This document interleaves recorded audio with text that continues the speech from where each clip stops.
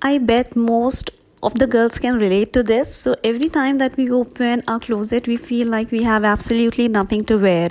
And repeating clothes is something we all feel shy about, and sometimes we do feel underconfident as well. So in today's episode, I'll share with you all how I repeat my clothes without any hesitation. So let's begin. Let's talk with Anusha.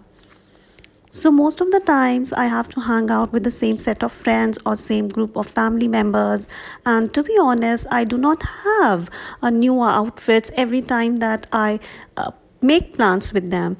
So what I do is I experiment with my accessories, be it the belts, the shoes, the bag, the jewelry.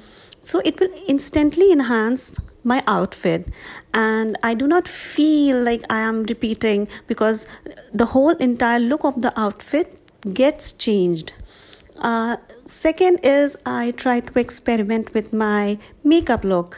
That way I bring all my attention to my face rather than what I'm wearing. Third is I experiment with my hairstyles, and you can do a lot with your hairstyle and you can instantly make your entire look different just by experimenting with your hairstyle.